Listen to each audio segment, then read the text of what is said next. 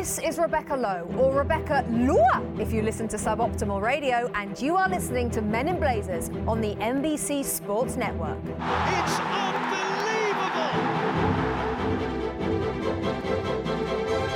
From the Embassy Row studios in the crap part of Soho, it's the Men in Blazers podcast, Rog. Oh, you're back. Oh, barely. Thank Don't know. God. Am I back? I'm back physically, sort of, but not mentally. Oh, I haven't been mentally here since Yeah, that's 2011. very true. I'm not sure you've been physically here So it all the shouldn't be time. too much There's of just a some guy handicap. with a very skinny head. It's not the Rog I know. I loved your head fat. I miss it. I'm not losing weight in my head, Dave. I think I'm just finally going bald. Moving from skinny head fat Yep. to you burying your beloved mother. Yeah. Well, I didn't actually bury her myself, but yeah, it was my mum's funeral. Thanks once again. All the GFOPs continue to... I arrived back in the office, Roger, and had letters from GFOPs, cards from GFOPs. It just meant the world, and the messages on Twitter, Instagram. Thank you so much. A lot of tired ravens for all these of past that. couple of weeks doing those transatlantic Yeah. flights. So No, do it's a been raven really in, good. David. The most remarkable thing, of course, and it was very nice at the funeral, way more people turned up than my father had catered for, which... or paid to show up, and he was very unhappy with the turnout because it cost him a few extra bottles How of did he wine cater? and sandwiches. Exactly. Well, he paid for 50, Yeah. and in the end, about 125 showed Sandwiches, up. croissant or So croissant? he was very little crusts on, actually. There's a very interesting. fine assortment of pastries, sausage rolls. There were the couple of pork pies, some Well Scotch done, eggs. Mr. It Davis. was very good at Royal Scotch Blackheath eggs? Golf Club. At the golf club, I used to play... This was an occasion. Yeah, it was at the golf club. The reception after the funeral was at the golf club I used to play at when I was a junior. When my mum took me to my interview when I was about 11 years old. I don't think they even had Scotch eggs at Lady Diana's funeral. Yeah, no, maybe not. Maybe not. Trev. No, they were fine Scotch eggs. It was excellent. Anyway, lots of people showed up. One of my favourite interactions at the love funeral, Rog, was with a former teacher of my mother's. I won't tell you what he taught or give you his name to try and protect the innocent. A late in life education. A late in life further education teacher in the arts and crafts Yes, in the art- area. And we're talking a arts possible and guest crafts. for one of our future Parts and Crafts Today podcasts. Arts and crafts in the 1970s, and sort of a slightly sort of, sort of a hippie area when you'd go to those further education art classes in By the way, down in Greenwich. a book to be written, The English Hippie Era. Yeah, the in South London. 1970s. It was amazing. And the teacher, who remembered me from being a kid and reminded me that I went there and took some lessons with him as well, he came up to me and said, I have to pay your mum the greatest tribute. I said, oh, what is it? He said, well, I had an affair in the 1970s. And I was like, oh, It's not wait the a minute. time. It's This not is the a time. time. I'm not ready to hear this. He goes, no, don't worry about it. He goes, I had an affair with one of my students. Not your mum. Not your mother. But when I went home and told my then wife, she was so upset, not so much that I'd had an affair, Yeah. but that an affair had been with anyone that wasn't Brenda Davies. And she said to me, if only it had been Brenda Davies, I would have understood. And the fact that you're telling me you had an affair with somebody else, I think you're an idiot. I love that story. So it was the strangest compliment, and yet it actually made me feel really good. It reminds me of that story that we told on the Sirius show. I'd once met in DC a low-level kind of flunky at the Czech embassy, a functionary, who told me that he'd once found his wife in bed with a man. He walked in flagrante, Yeah. and he went to punch the man, decent behaviour, standard behaviour, only to pull back the sheets and discover that his wife was in bed with Czech hero Dominik Hasek. And he was so psyched that Hasek had chosen his wife to make sweet love to that he immediately sent his wife out to get beers. 10 minutes later, all three of them were in the living room, drinking a six-pack, eating sausage and just chatting about hockey, which ultimately is all that is important. But that is a beautiful story about your 1970 arts. And maybe we all have that. Maybe we all have that go down. Life should be that simple. A few housekeeping points before we jump into a monster agenda Oh, you love of housekeeping. football, sweet football. The Men in Blazers show. This is a warning to all of your children. We are back next Tuesday, December 13th, 5:30, I think, J-Dubs.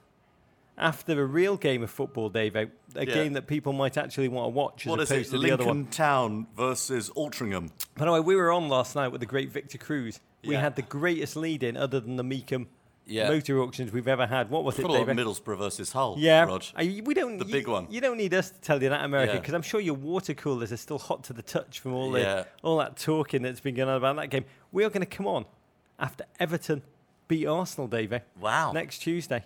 Huh. We've got a real guest too.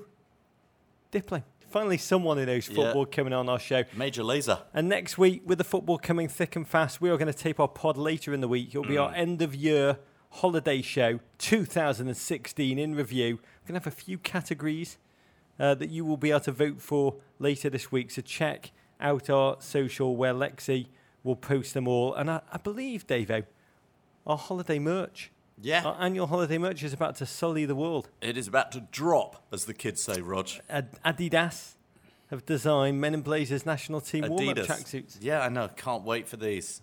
We struggled with these a little bit, getting the design exactly right, Rog. It is a beauty.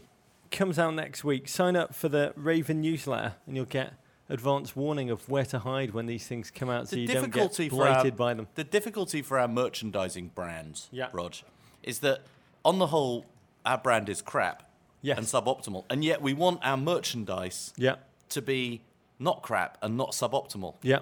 It's always slightly difficult for us to get it right. But at the same time, we have a tradition of supporting sweatshops across China, which we've now broken by partnering with Adi. Yeah. In every regard, Dave. Yeah, it is. very much so. It is very optimal. By the way, it is Adidas. In 1970s Liverpool. It was, right, Adidas. Adidas. Yeah, got my Adidas. Adidas.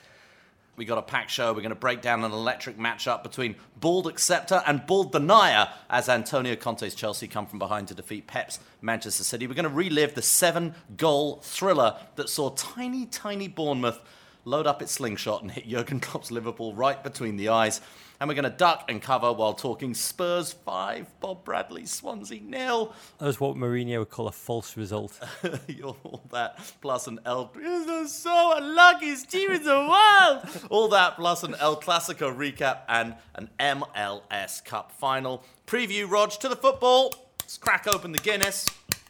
Oh, what a weekend it was, David.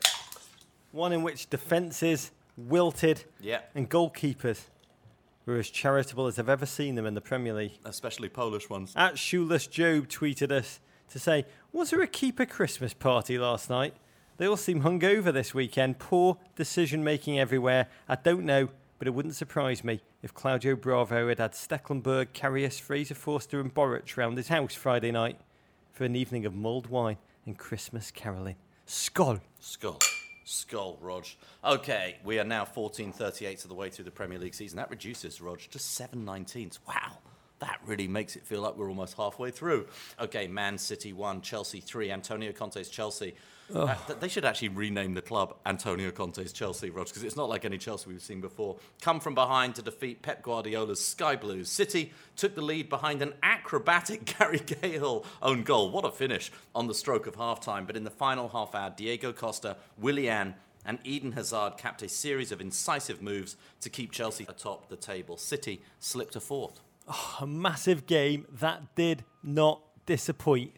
A game with more tactical adjustments and micro nuances than Magnus Carlsen versus Sergei Karajin in the World Chess Championships. By the way, the World Chess Championships, you really knew what kind of man you were. I think it took place at exactly the same time as the Victoria's Secret's fashion. Is Barry Hurt producing the World Chess Championships? I think he's probably more likely to be doing the Victoria's Secret's fashion very true. modelling. Half my timeline was just obsessing over Magnus Carlsen on Twitter.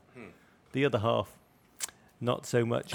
I mean, this was a fascinating matchup. Conte, as Chelsea came in having won 7 league games in a row, fielding just 20 players all season, opening with his now standard back three, the footballing equivalent of the Roy Lopez opening. Pep, the perfectionist, philosopher, tactician, kind of pictured him spending the week awake in his laboratory surrounded by bubbling burettes and pipettes, trying to distill the magical antidote to crack the Conte backline, having tinkered with a league-high 46 players all season, Davo. He countered with the Queen's Gambit, and it started well for them. Pep came in, set up, and look, Antonio Conte was going to try and do what he does every single week. He's forced into a change, though. Matic, injured. He's got to play Cesc, Rog, the return of Cesc in midfield. Pep seemed to take advantage of this, and early on, Fernandinho, I mean, he sent messages early on in this game, very hard challenge on Eden Hazard, brought him down to the ground, and then a challenge on Victor Moses that, frankly, my timeline was filled with people saying, why on earth was that not a yellow card? But it might have been that the whistle had gone already. But certainly, Man City, they tried to hurt them straight down the middle like a battering ram. Trying to suppress the space on the field. Both teams did. High lines, 3 at the back. City trying to exploit whatever crevices they could, jailbreaking down the flanks. Both teams committed to keeping it interesting with moments of dodgy defensive decision-making that made both sets of fans live the first half permanently braced for disaster. And the first big talking point was a moment of physicality. David Luiz's body check on the breaking through Kun Aguero. Aguero, what a fantastic player. He's physically so strong, and that might have counted against him a little bit, because he might have just been able to stay on his feet. I'm not sure that the ball was close enough for that to be a red card, but almost certainly, you could watch it called, you're going to see that as a yellow card, you're going to see it as a foul again and again and again. Was not called, don't really understand why it wasn't called, but, he was letting them play early. And these two have real history. See an unpunished 2-footed leaping tackle by Aguero into Luiz's buttocks in the FA Cup semi-final 2013. Producer JW pointed out to me, he said the non-foul, he said it was merely the Premier League scriptwriters following the playwright's rule known as Chekhov's gun. To wit, if you say in the first chapter that there's a rifle hanging on the wall, in the second or third chapter, it absolutely must go off, because if it's not going to be fired, it shouldn't be hanging there. Yeah. Hashtag foreshadowing. Yeah. Well, it didn't really matter, because not long after, Man City opened the scoring. In Judge Ivor Bennett time. Yeah, Jesus Navas. The much maligned Jesus Much maligned. Navas. Doesn't hit his man in the box very often. Didn't hit his man this time, but he might have hit an even better man than one of his own men by hitting Chelsea captain Gary Cahill, who somehow goes for the ball with his right leg, turns himself around, perfect finish into the top right corner over Thibaut Courtois. Yeah. I mean, Jesus Navas, I'll disgruntledly concede, vastly sharper under Pep, fired that ball straight into Arlo White's corridor of uncertainty. And Gary Cahill, he got his right foot, his alt-right foot, to the ball. A more magnificently athletic own goal you won't see. Cahill's mentor, I imagine John Terry just looking on from his box and nodding with appreciation. You've learned well, apprentice. You've learned well. We should say that Arlo White's corridor of uncertainty is anywhere near Gary Cahill. That's enough. He could be in the centre circle. He could be in the locker room. Yeah, exactly.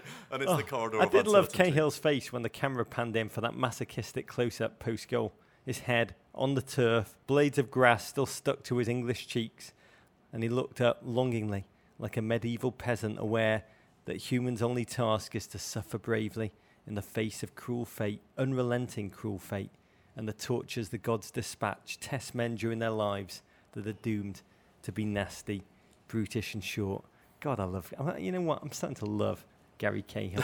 There's always a story. There's a little bit Something always happens. There's a little bit of Gary Cahill in all of us. A lot when it comes to me, to be candid. In that second half, David, City opened intent to put the game away. Well, look, and they'd certainly been on top in the first half as well. Chelsea had a couple of chances. One, John Stones' giveaway to Diego Costa really stands out. But Man City were on top in the first half, and they came out at the beginning of the second half just intent on closing out the game and finishing it. Courtois saved sharply from KDB. The people's hero, Gary Cahill, blocked Aguero's shot off the line. After also giving the opportunity by not playing the ball when it was coming back to him. I think he tried to finish it, to be candid. I've looked at it 112 times with JW. I'm on a double. I'm on a hat-trick. I just couldn't get my foot around it. Yeah. And then KDB, sweet, poor KDB, the miss. Ball fizzed in. It was coming in hard from Navas. KDB instinctively goes to strike it and hits the bar. Unbelievable. I mean, to spectators' eye, it did seem easier to score than to miss. But the pace of that cross, KDB charging towards it at full tilt, lesser players like Kevin Morales, who had a similar chance for Everton, but didn't get within 2 yards of the cross, and it just kind of bobbled across the goal mouth.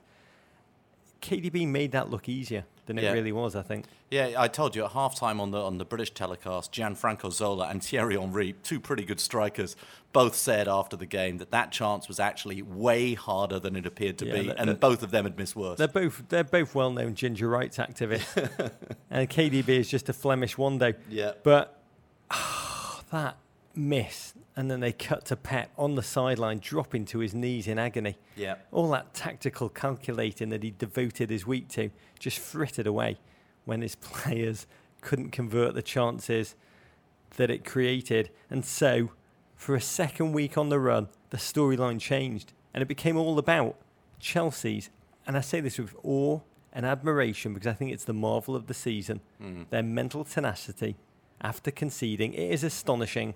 And for me, it all comes from Antonio Conte, just the character that he's so quickly fostered in his players. Yeah. And how he's transplanted it from himself into the DNA of this squad. It's amazing. He is now the one who knocks quite clearly in this Premier League. And his team, they don't need the ball. What they really crave is that moment of vulnerability, that moment when an opponent inevitably makes a mistake.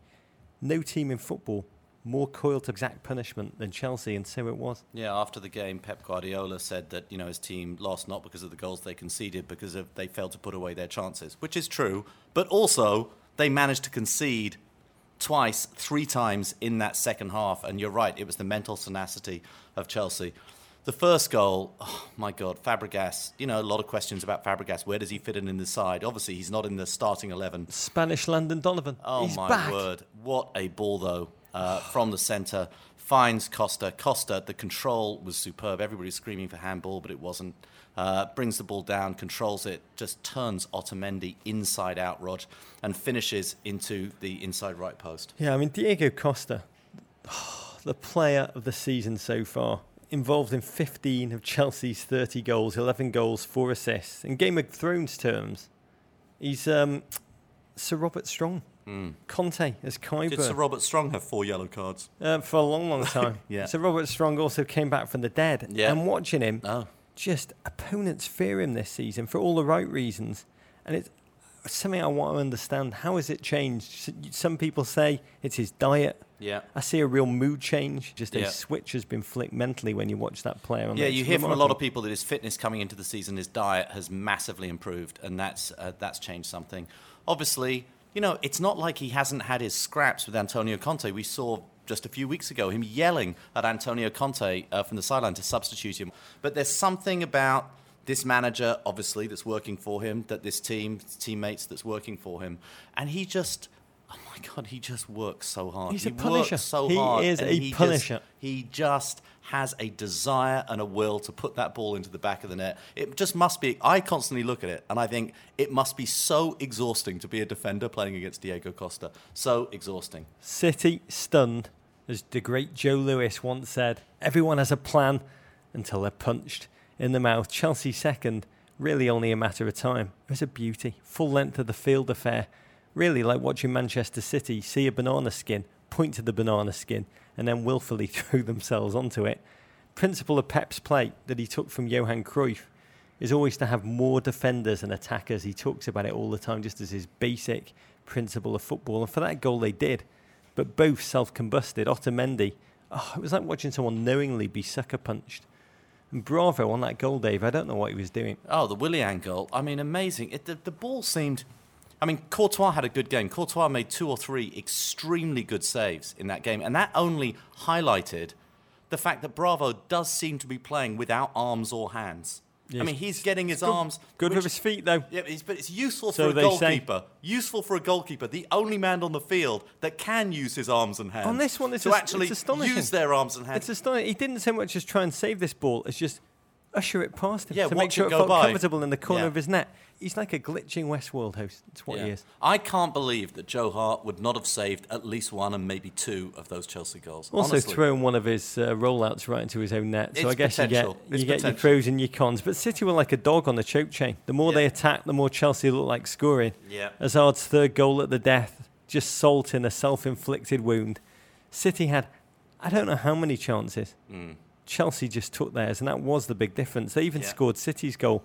City huffed and puffed, often quite beautifully, but they couldn't find the back of the net. In fact, the signature memory of that game from a City perspective is just watching them implode at the death. As Robert Ford says, these violent delights have violent ends. Aguero on Louise 2. Yeah, that was... you talked about the earlier challenge. They have previous And this was a pretty horrific challenge. I don't know how Pep could say after the game that didn't think it was intentional. You just can't get your studs that high just with that by accident. It was a pretty horrific challenge. By the way, at the same time, I actually applaud what David Luiz said after the game, that he wasn't going to throw him under the bus for the challenge. He thinks he's a great competitor, thinks he's a great human. And this was, this is a rivalry now. These are two teams going to play for the league, fair play. But they lost control. Two teams that are going to compete for this league. Yeah. Head-to-head, potentially with Arsenal, over and over again in the next decade. Right now, it is about these two teams. They know it's going to be the two of them battling to the death on repeat. Well, maybe it could be more teams, I think. Man City lost control. Chelsea didn't. And this was the footballing equivalent of a child flipping the game board in defeat. Moment of rash decision-making that will haunt City. Aguero now banned for 4 games. This was his second suspension for violent conduct this season. He's going to be out for the key clash against Arsenal, December the 18th. The moment that was just astonishing to me was watching Cesc and Fernandinho square up. I went out on Saturday night with a huge NHL fan, and he's like, you have to explain to me what Cesc was doing, just taking hits to the face without retaliating.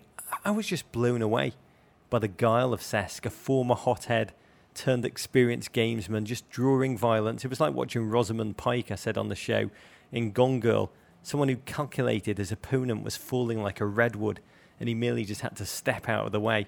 A real glimpse of a pro at work, a man with a short fuse, Cesc, who's learnt from being in Fernandinho's position in many, many, many past lives. It was a remarkable human thing to watch. Never made eye contact, just spat to provoke him. Yeah. No, look, that's certainly true. And Cesc, look, he's been a gamesman and a master gamesman for a lot of his career.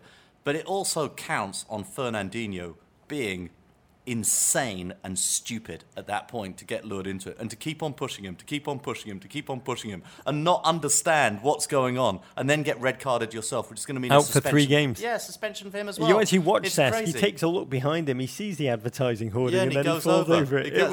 It was World Wrestling he had his Federation crash pad positioned quality just before Cesc. he went over as well. Horrible ending though, born of 90 minutes of frustration for Manchester City, just boiling over.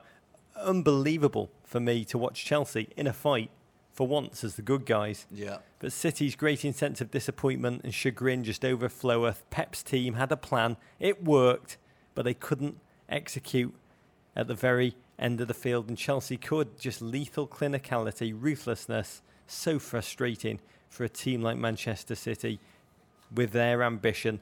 Chelsea became the first team to beat Pep at the Etihad. By the way, if Chelsea behaved like City did in that kind of a fight, the back pages would be feasting on this for how long? Well, probably the rest of the season, Rog. Anyway, look, Chelsea have now won 8 straight. Yeah, amazing. 22 goals scored. Yeah. 2 conceded.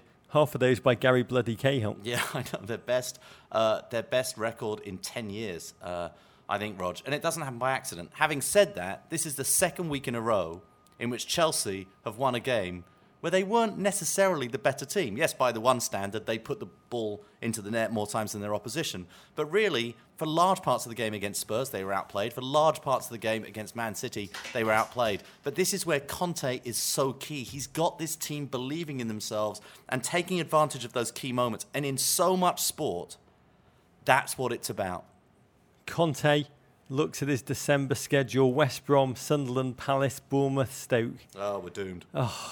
Conte beginning to look as unstoppable as Anton Chigger with a cattle prod.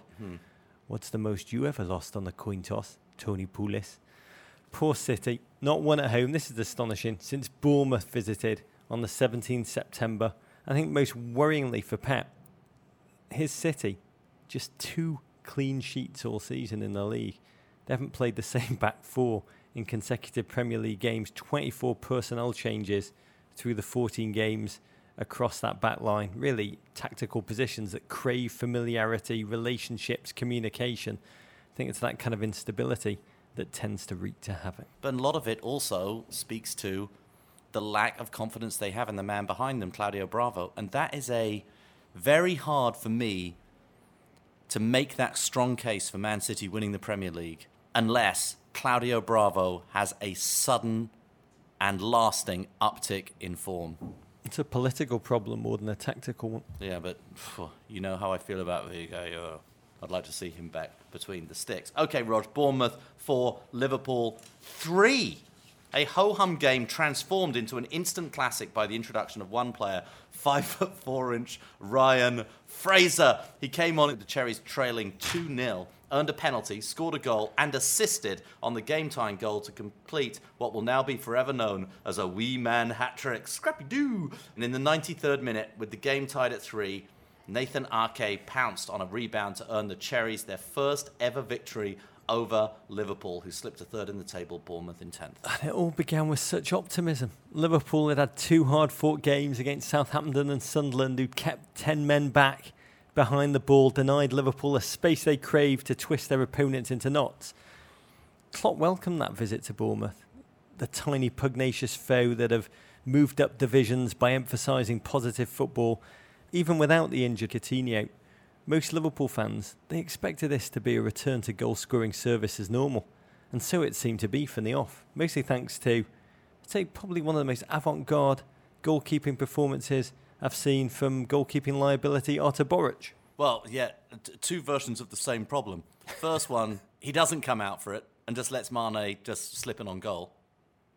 Second one, he comes out for it. 2 minutes, 4 seconds later. Thinking, I don't want to do what I did before. I'm going to come out for it this time. Does do the exact opposite. Yeah, but then he doesn't claim it when he probably should have stayed 2-0 to Liverpool. Oh, and Origi finished absolutely exquisitely on that second one, as Boruc was just exposed for the Polish Claudio Bravo that he is. At Mathis Eric tweeted us, was this the most suicidal charge by a Pole not on a horse in human history? I don't know, but I do know Europe has 743 million inhabitants. It's just impossible for me to believe that Artur Boruc is one of the top 20 goalkeepers we can find out of all of those people. It did feel like game over. At half-time, I almost tweeted from an Everton perspective that I wish the Blues had routine wins like Liverpool do.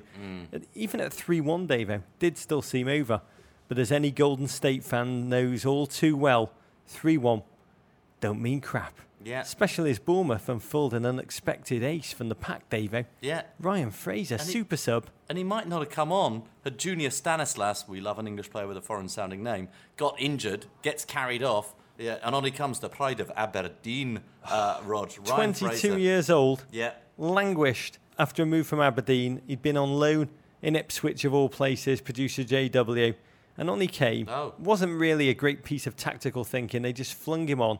And it was like watching Scrappy-Doo breathe new life into the Scooby-Doo franchise. Yeah. Because just when Liverpool seemed to lose their focus and intensity, as they have done all season, Fraser just started a charge at Liverpool's defence, always so suspect, so brittle, under pressure.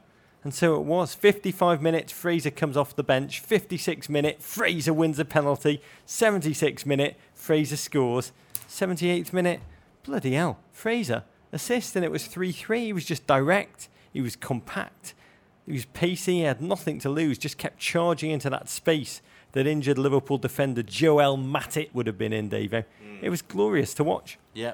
Just thinking, did Scrappy-Doo come in and reinvigorate and breathe new life into the Scooby-Doo I hated franchise? Scrappy-Doo. Yeah, I really so did. I think that's an insult to Ryan Fraser. I think his impact has been much bigger than Scrappy-Doo. Culturally, I think Scrappy-Doo still hovers large. Yeah. But I have been thinking about Bournemouth in recent weeks as the Scrappy-Doo of the Premier League. Yeah. But Fraser was just Scrappy-Doo incarnate. Even though I hate Scrappy-Doo, I've got a huge respect for the way Ryan Fraser did it. I will say complicit in all this was shell-shot Liverpool goalkeeper Loris Tyrrell, the Knight of the Flowers, just has played in a puddle of his own self-confidence since making his debut. Liverpool, yes, you've replaced the inconsistency of Mignolet with the consistency of Karius, but that consistency is consistently crap. And in the 93rd minute...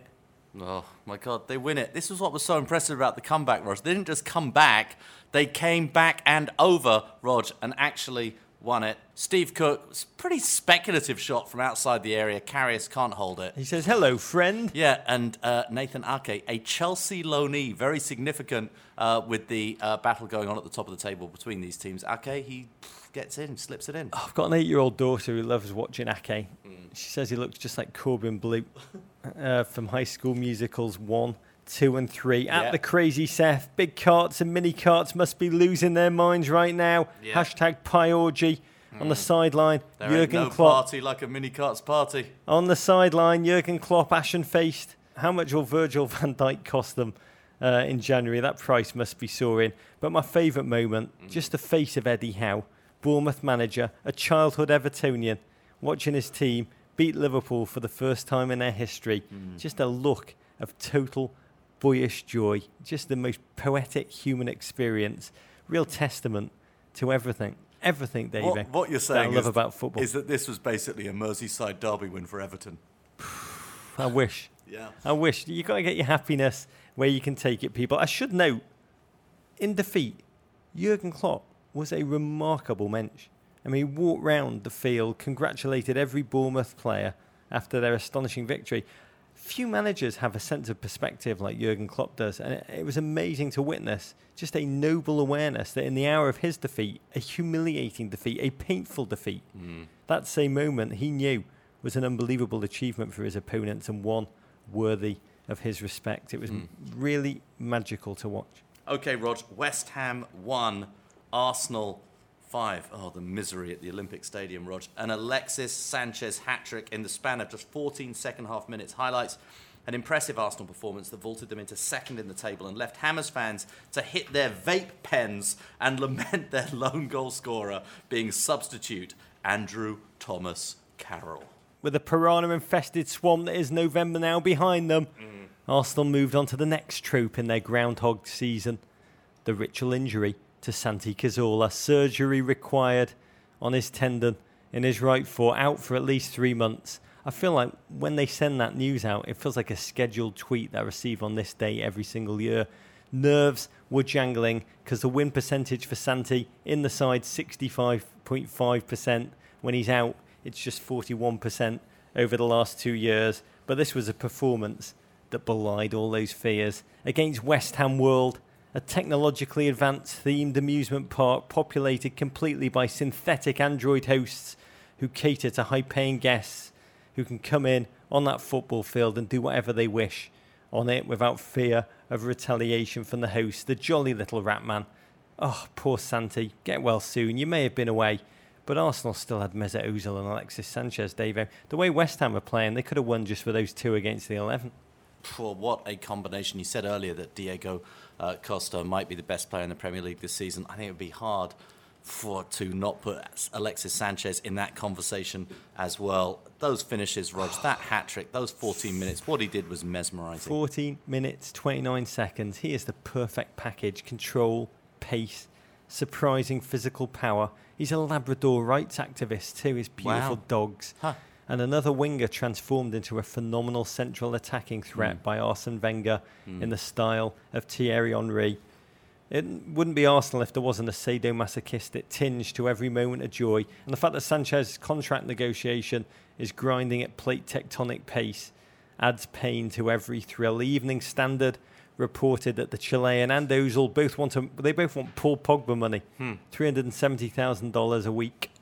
But the Gunners are offering $255,000. Doesn't really make you hopeful as an Arsenal fan when Arsenal tells the papers that the club's values and ambition may be more significant than money in convincing Sanchez to stay.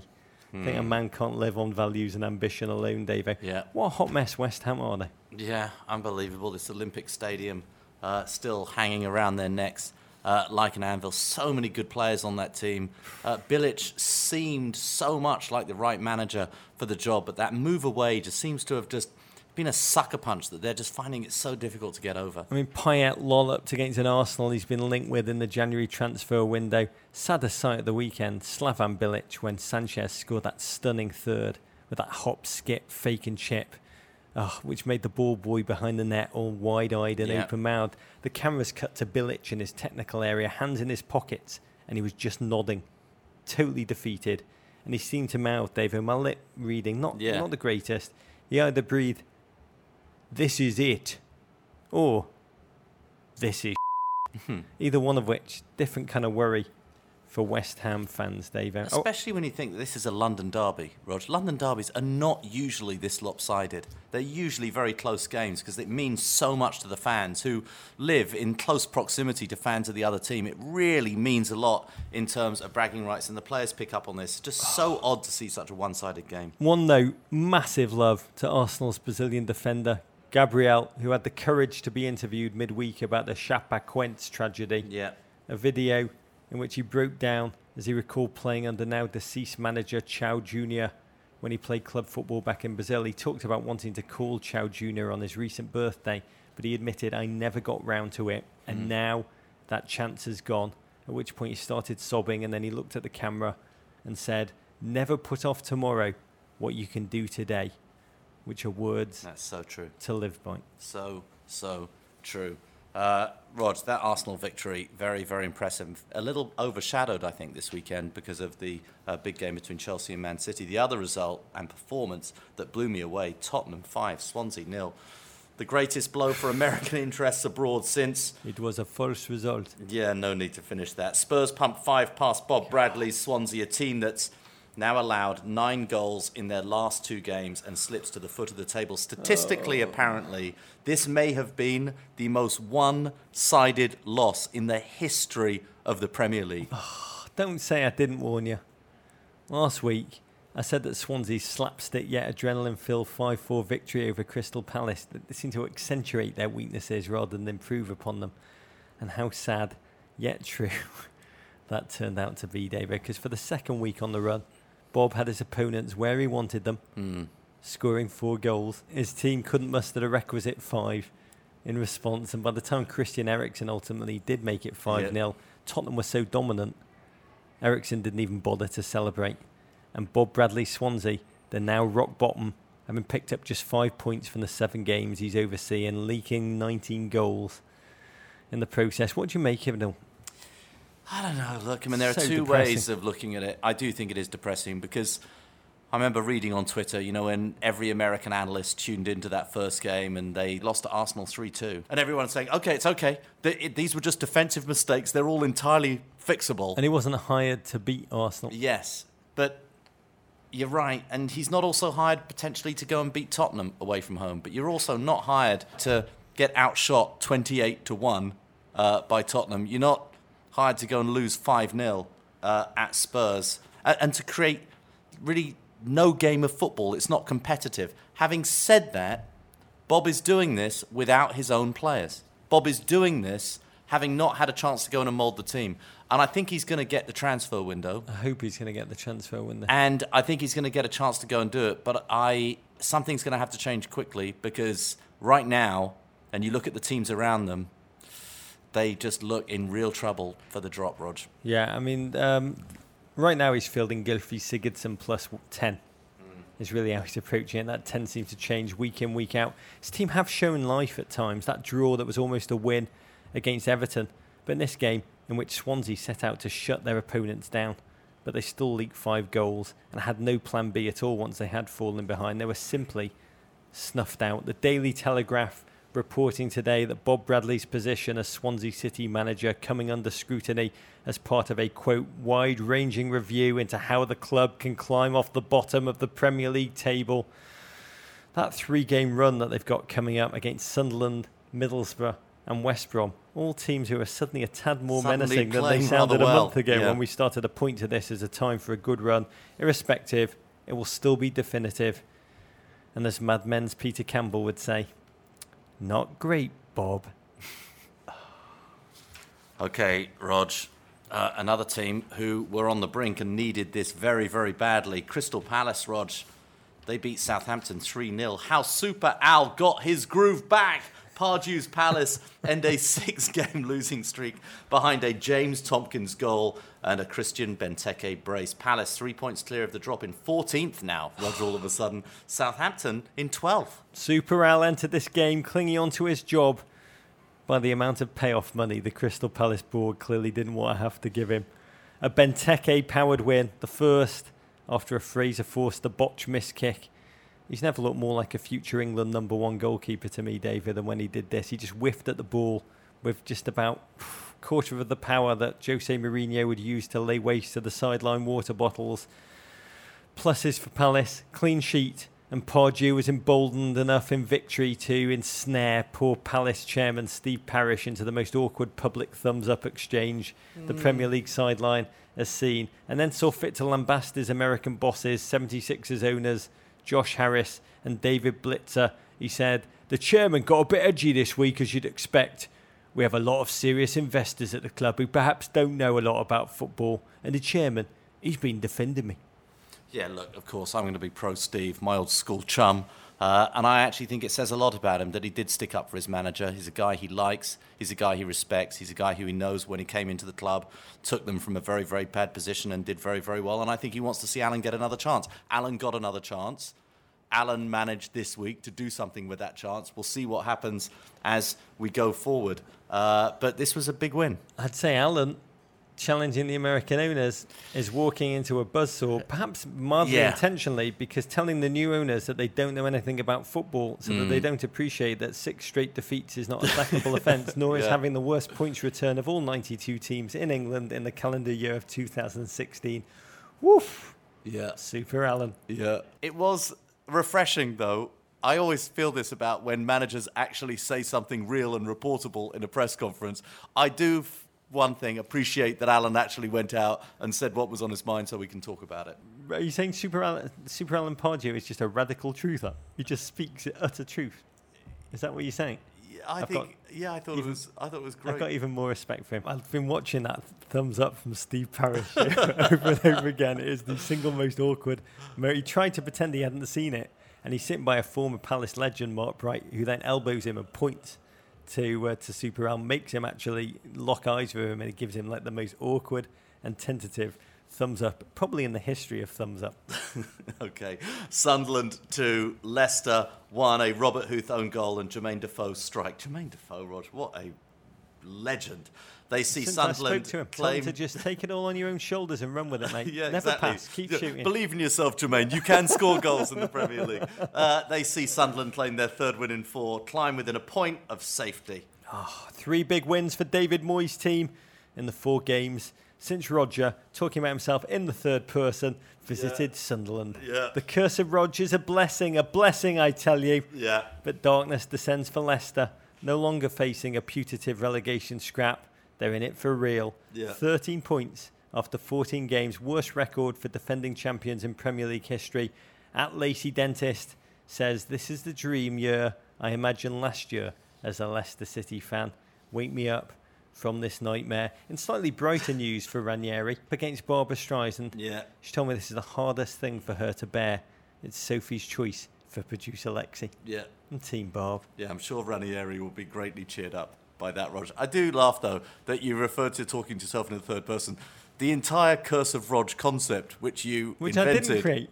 Is in the 3rd person. It's a 3rd person concept, Roger. Oh, it's not real. Okay, West Brom 3. As he heads off to Manchester City. Jermaine, believe in yourself. You can score goals in the Premier League, stop Jermaine. Passing the ball. I know, you can do it. Just be a little more selfish. You can do it, Jermaine. West Brom.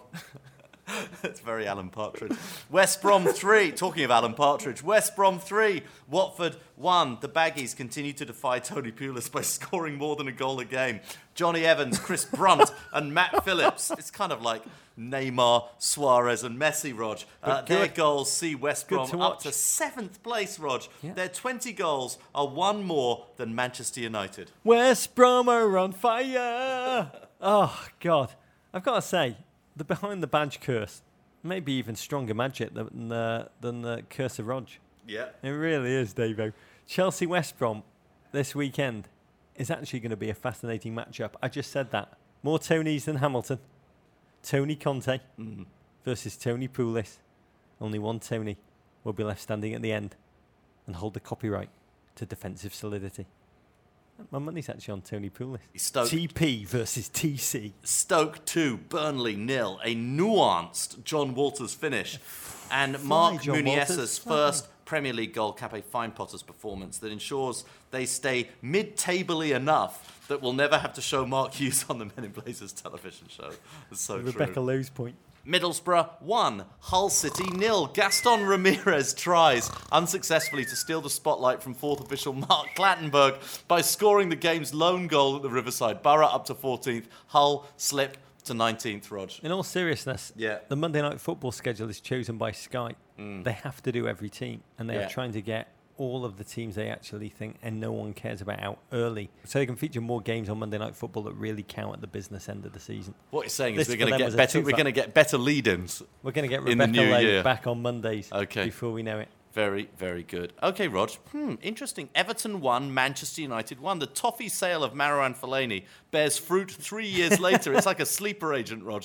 The former Everton man entered in the 85th minute with his side leading 1-0 behind a Zlatan goal, Rog, only to bumble into Idrissa Gana and gift Everton a penalty. Leighton Baines coolly converted to split the points. We are so unlucky. To paraphrase Tolstoy, all happy families are alike, but each unhappy Mourinho team is unhappy in its own way.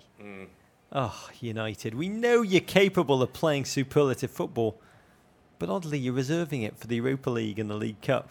This was a grinding game of football between two low on morale teams, scrapping it out staccato style, slightly nasty edge. Rojo 2-footed tackle on Ghana set the tone for the game, waved fair by the referees. Zlatan defied physics to ensure he fell directly onto Seamus Coleman and then face washed his cheek with a Swedish cleat.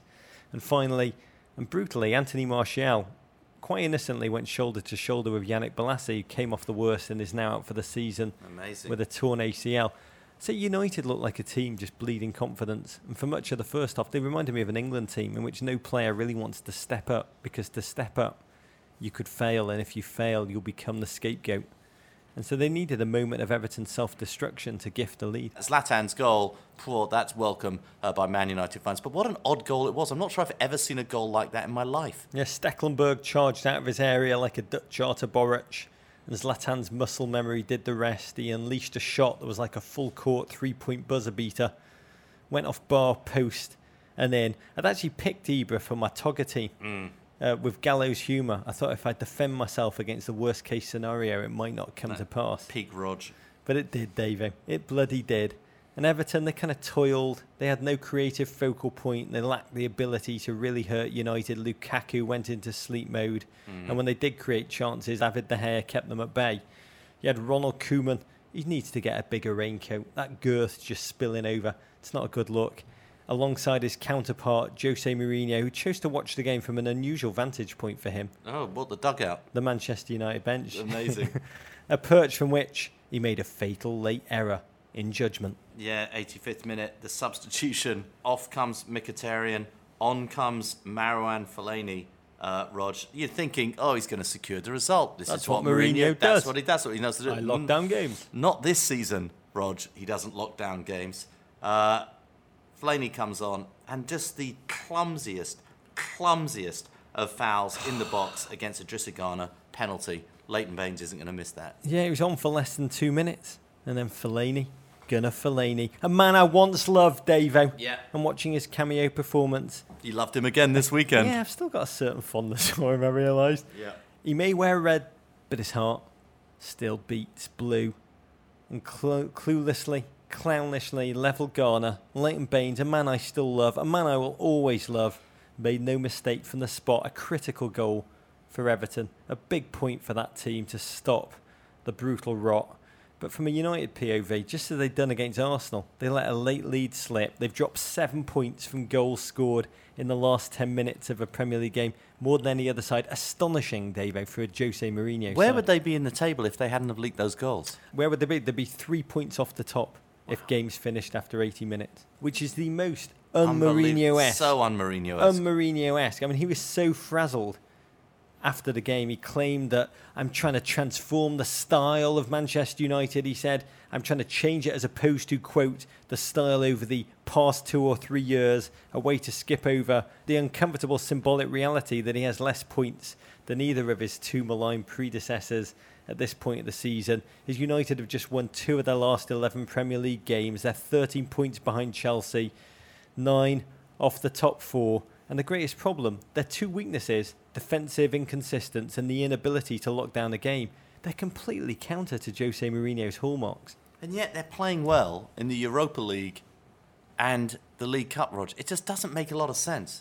Why? I don't understand that, why they're doing well in the Europa League. No, I don't. Maybe because it doesn't matter as much. Maybe because the pressure is released on them and they want the league so badly. They just want it too much. But it's very, very hard to understand. I think this is confusing. Spoke to some Man United fans while I was in England. And they're just so confused by it. They don't understand. It's like they're seeing two different squads. It's like England in friendlies and England in tournaments. Very good point. Different realities. For the poor Manchester United faithful, who once were reared on the luxury of Fergie time, to see Mourinho with his spidey powers waning, losing leads over and over and over is utterly befuddling. Everton survive, and in other big Everton news. Yeah. God, this is mind-boggling to me that this story was so big. Everton manager Ronald Koeman was forced to change the colour of his red Christmas tree by angry Everton fans after he tweeted a photo of it hung with red decorations. He had to repost a photo of it quickly, with his wife having redecorated it with white baubles. Yeah, these are the kind of wins which are really important. Yeah. Probably our biggest win of the season, that, David. So many goals this weekend that people, not us, but other people, put up an absurd amount of Togger fantasy points. This week's winner, Alvin Chiang, tallied 284 points, I've gotten all season, to earn him a special Men in Blazers fantasy patch. For those of you not in our league, it's a weekly game. Just download the Togger app on your phone, select your perfect 11. It's amazing. You'll be all set for next week's game. I'm enjoying it so much, Rod. I'm enjoying it slightly less now. I can't feel Lyndon Gooch. Interesting. Heal quickly. Yeah, Lyndon. absolutely. In a battle between football clubs that are essentially fantasy teams, Barcelona won, Real Madrid won, Rods. Sergio Ramos rescued an El Clasico point for Real Madrid in stoppage time after Luis Suarez put Barcelona ahead in the 53rd minute. Los Blancos stay 6 points clear of Barca in La Liga. Slightly disappointing, oddly disjointed affair. Barcelona missed the opportunity to close that gap at the top. Real missed the opportunity to topple Barca, with Lionel Messi having one of his most suboptimal performances in a Clasico. But in a game with Messi, Neymar, Suarez, Ronaldo and Benzema, Ray Hudson was really the one that delivered. This game, more tense than 100 wigwams, he screamed just before Suarez opened the scoring off a Neymar cross, which threatened the end of Real's unbelievable 32-game unbeaten run. He's touched with his pass, soft as a slug's beer belly, he screamed just before Sergio Ramos used his meaty Spanish forehead to tie it up in the 90th minute, his trademark time to score big goals in big games. As these games go, bit disappointing, yet we should never take a Clasico with so many of these players possibly starting to pass their peak. Iniesta, Ronaldo, Messi amongst them. Their clashes are not infinite. We should never take them for granted. And by the way, my big note from this game, I'm beginning to think Ray Hudson's been faking these orgasms all this time, David. They were very un-El Clasico goals. They were sort of Andy Carroll-esque, Rog. Anyway, fascinating encounter. Okay, MLS, Rog. Saturday night, Jordan Morris and the Seattle Sounders will travel to Toronto to take on Sebastian Giovinco's mob in the final of MLS Cup. Oh, I can't believe it's almost over, David. That conference final, as the old Taylor used to say, never mind the quality, feel the width and the passion. Toronto 5, Montreal 2, conference final second leg. It was bonkers. It was like Swansea 5, Crystal Palace. Like when Gus Van Sant remade Psycho as a shot-for-shot replica of Hitchcock's original. It was almost identical, just frenetic, headless stuff. Toronto won ultimately by scoring 7 goals over the 2 legs. In the process, Josie Altidore became the first player to score in 5 straight playoff games. Delight to see him on form again. Physical, confident, actually enjoying his football for the first time in an age. Josie in Toronto, it's like Josie at AZ Alkmaar. Striker who believes he's going to score and change games, as they say in Germany. Good Josie! MLS Cup. It's going to be a wonderful clash Saturday night. Seattle defied all doubters all season. Slovenly start. The loss of Obafemi Martins and poor Clint Dempsey. Get well soon, Clint. It was meant to doom them. The coaching change sparked a late season run into form over the last 14 games, propelled by a wonderful gent, Jordan Morris. I mean this utterly, Davo. He didn't score in his first 5 games. Seemed buried by the hype. And then just the mental resilience to unfurl a 12-goal season. Big goals that mattered, thriving under the opportunity to lead the line and not having to defer to his elders. He and that Uruguayan creator, Nicolas Ladero, have been a delight. And to watch them go up against Josie, Michael Bradley, Giovinco in a sold-out Toronto stadium, it's going to make this too close to call. I'm really thrilled that Jordan is going to join me for a pre-MLS Cup final pod on Thursday. He's matured as an interview subject over the course of the season, just as he has on the field. Can't wait for that, Rog. We should say Toronto FC versus Seattle Sounders kicks off 8 p.m. Eastern Saturday on Fox Network. Rog. Enjoy every second, Alexi Lalas. We should say congratulations to Jill Ellis, Rog, and Carly Lloyd, both named to the final shortlist for 2016 FIFA Best Women's Coach of the Year and FIFA's Best Women's Player of the Year awards. Bright sparks at the end of a tough year for the US women's national team. Okay, the winner of the coveted Guinness Men in Blazers Poet, Philosopher, Sucker, Scribe, Raven of the Week is at the real Nandez, Rog. It's a short one, but a good one. It's the Conte kiss on his player's cheek at the final whistle, the new Klopp bear hug. Oh, I think you're getting carried away at the real Nandez. I mean, I think in the wake of a Conte kiss, you never really know if you're going to be taken out into a lake and shot in the head Frito style, or whether he really means it in a good way. But a Klopp hug, and I speak from personal experience, having had one. Had one. But you haven't had a Conte kiss, though. I'm not sure what a Conte kiss. Really? Yeah, I've got to say, a Klopp hug. It's as close as a grown man can get to climbing right back into the womb, David. Yeah. Is this humanly possible? Yeah, I'd like both Can't of them. beat it. I haven't had a Klopp hug. I'd like both of them. God, I'd like hug. If you and get a kiss. both at the same that time, would be a it might threesome. Be That would be a threesome. That'd be like Alexis Sanchez and his two Labradors. Be up there. Okay, Roger, your weekend looks like this. Saturday, it's Leicester City versus Manchester City at 12:30 p.m. A 4-game Sunday kicks off with Antonio Conte's Chelsea versus Tony Pulis and West Brom at 7 a.m. Eastern Time. That's followed by Man United versus Tottenham at 9:15 a.m. All those games on the NBC family of various networks and cable networks. There are many ways to connect to us. One is through our Amazon Emporium, which helps keep the show going. Anytime you go on Amazon for items big or small, just click off the Emporium page, and Men in Blazers gets a tiny percentage that allows us to cover the cost of creating the show. What book are you putting in the Emporium this week, Roger? A book! Pep Guardiola. Yeah. The Evolution by Spanish journalist Martí Perarnau. Headed to Manchester right after taping, David. Going off tonight to spend some time at Manchester City.